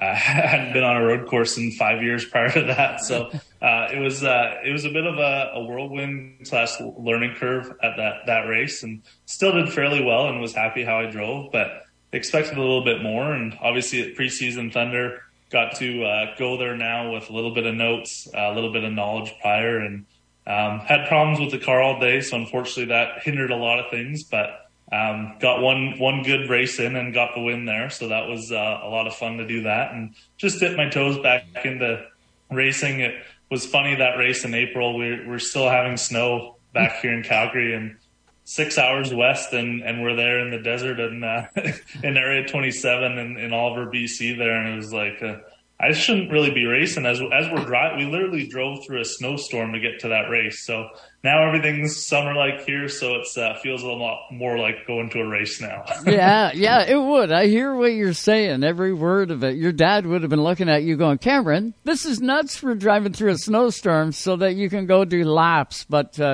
hey, kind of cool when you can do that, and that's the beauty of Oliver, BC. You never know the weather you're going to get there, but you can guarantee at this time of the year, temperatures are up, and it's usually dry as a bone out there, which is kind of cool. That's what you're going to need to get out there and run a competitive points event. I was fortunate enough, the last time I was out in BC, Trevor Siebert took Jerry Paxton and I on a guided tour of Area 27, and kind of cool. What a wicked racetrack! That long straightaway, man. That there is really cool. You must get flying there. Oh yeah, no, it's a really cool racetrack. Obviously, like I said, last fall was the first time I'd been there, and you hear a lot of things about it, and a lot of people talk about it. And funny, I'd never been there, and living 6 hours away from it, obviously down south doing the NASCAR stuff. But no, it was an amazing racetrack. You're right. I mean, that's a long back straightaway. I mean, nothing compares to the back straightaway at Mossport. They're flying down that thing, but it's definitely a long one. It's up there for sure. So now you mentioned you had trouble with the car when you were there in April. How does that work now? I know with the RS1 Cup Series, it is where the driver shows up with his helmet in hand, and then you get into the car and away you go. That doesn't leave a lot of room for input by the driver, by the team, on the performance of that car, because they're all set identical or very, very close to it. But what's that do? Did you make a laundry list of what needs to change on the 42 before you strap your butt in? Yeah, I mean, basically, as you stated, all the RS1 cars are all prepared the same. They're all set up the same for the most part. And you come to the track and you race them. That's the beauty of it. As you and I both know, and a lot of people know, race cars are race cars. And sometimes race cars don't run. And you can prepare as good as you possibly can. And things can happen. And unfortunately, I mean, in that situation, when they have that many cars to go through, sometimes it's not as easy to diagnose all those issues before you get to the track, which was a good part of what that preseason Thunder was try and go through those cars and make sure they're all running properly. So yeah, we had some carburetor issues, early in the day, basically the whole practice session going into qualifying carburetor issues, which was pretty frustrating. And Trevor Siebert, the owner of Avion Motorsports, he actually took the carburetor off his car and put it on mine so I could get out and qualify. So pretty cool of him to do that. But yeah, I mean, it comes with the territory. It comes with being a race car. Got that sorted out and was able to go out and qualify third, and first race finished first, and second race went out. And I tell you, Joe, I've raced a lot of road courses. I've blown up one motor in my life, and that was my very first test session in a K&N car back when I was 15. Yeah. And that was about the only time. And I had something go wrong in that second session. And unfortunately, I don't know if transmission went or something went, but kind of took me out for the rest of the day. But overall, it was a good start to the season, per se. Well, to get rid of the stuff that you don't want to happen after things get real, like they're going to get this coming weekend, you want that car to be spot on and to know you're going to be spot on and ready to go for the task. This could be the year, Cameron, that you become the champion in RS1. I know last year was get your feet in, get wet, and you really did a good job. This has got potential now where you could go out and champion. That's cool. Yeah, no, for sure. And I believe that I can. And actually it was funny. You kind of bring this up because I was watching the Indy 500, as I'm sure many were, and Santoni Ferrucci, they were talking about him running up front, and they made one remark during that, and they said something, and I can't remember the exact day, but it had been a long time since he had ever even won a race. It was back many years ago, 6 or 7 years ago or something in F3. And it just resonated with me. And obviously going up in the NASCAR stuff and the truck stuff, and it wins that I used to get don't just come like they used to. And I really have not won in a long time in a race car. And I know I got the one win at the Area 27, the preseason Thunder, but it wasn't points paying. It wasn't a real win. So I'm excited for this year. I want to get that feeling of winning again. It's been a long time. I know I can do it. So it should be a good year for sure. Well, hey, you had the potential of winning every one of the races that I was witness to watch you out in Saskatoon when you climbed aboard. Just amazing. If it wasn't for a lap car, Cameron Haley, you would have won that day. Yeah, no, for sure. You definitely look back and there's a lot of shouldas. And unfortunately in racing, those never count for a reason. But I think this year will be just as good, if not better, having a little bit more time in the car under my belt. Obviously, after Area 27, I mean, road courses are not my specialty, but I love racing them. But yeah, come to Saskatoon here in the next few weeks as well. excited to get back to an oval where I really love racing. Well, hey, you were damn good at CTMP in that NASCAR Camping World truck back then. Now they're Craftsman truck, but you're pretty damn good at CTMP, man. You got to like road courses because you were pretty darn good. Yeah, I do for sure. And I didn't, like I said, I didn't grow up racing road courses, so I didn't have a ton of experience in them, but I always loved racing them. I was always fast. So yeah, absolutely. I'm really excited to get there, and I think I have just as good a shot as anybody else. I tell you what, I'm sitting here thinking, and I'm sorry, I'm listening to you, but I'm looking behind you, and your colors are red, white, and black, and I know another company that's red, white, and black, right? Race Time Radio. Yeah. You should organize all that stuff into nice cabinets by Haley. You look behind him, that cabinet right there would look pretty sporty right there. Oh, wouldn't it? Yeah, right up behind there. You could put all your books away. You always told me, keep your room clean. Yeah. Look at your damn studio. Well, I'm trying to. You got everything out. He's picking on me, nice Cameron. Cabinets by Haley set up. It could be. Well, we might have to change that, Joe. Come on. Yeah, look at that. Look at that setup. Listen, you guys, leave the old guy alone. Plug.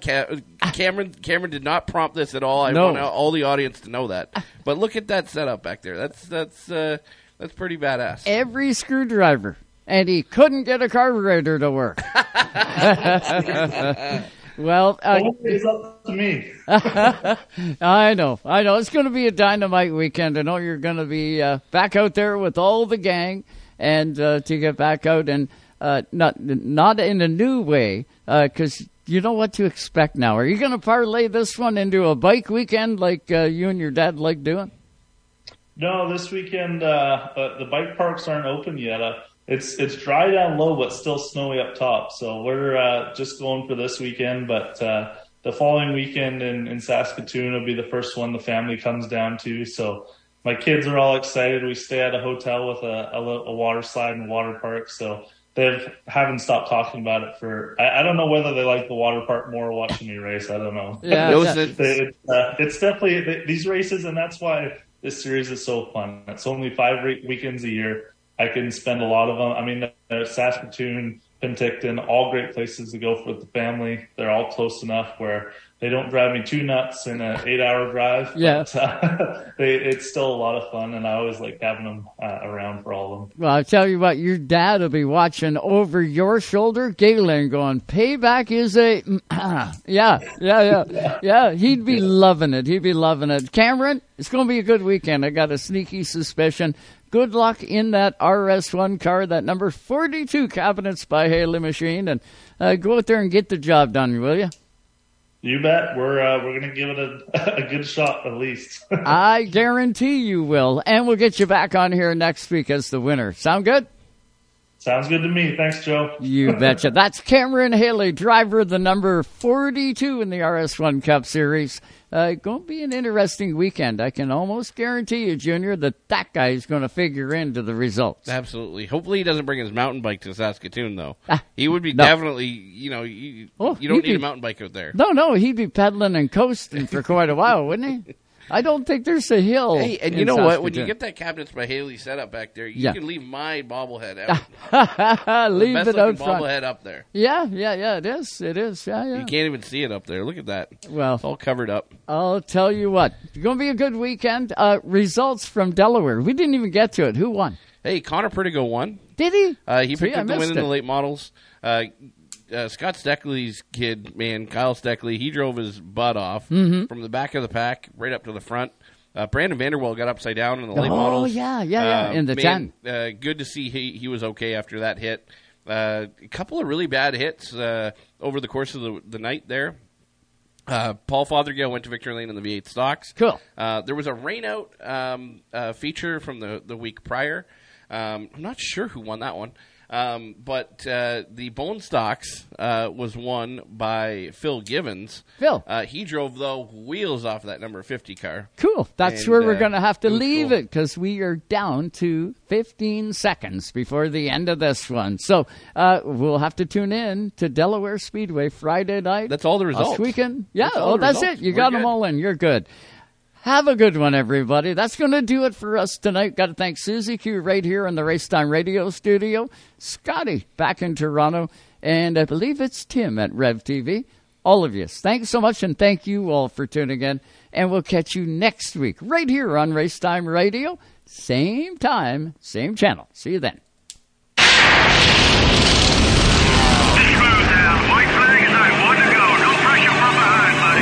Thanks for listening to Racetime Radio. Visit us on the web at www.racetimeradio.com. We hope you'll join us again next time for more Racetime Radio. Come on now, dig. Exclusively on your home for the hardcore race fan. Excellent, buddy, excellent.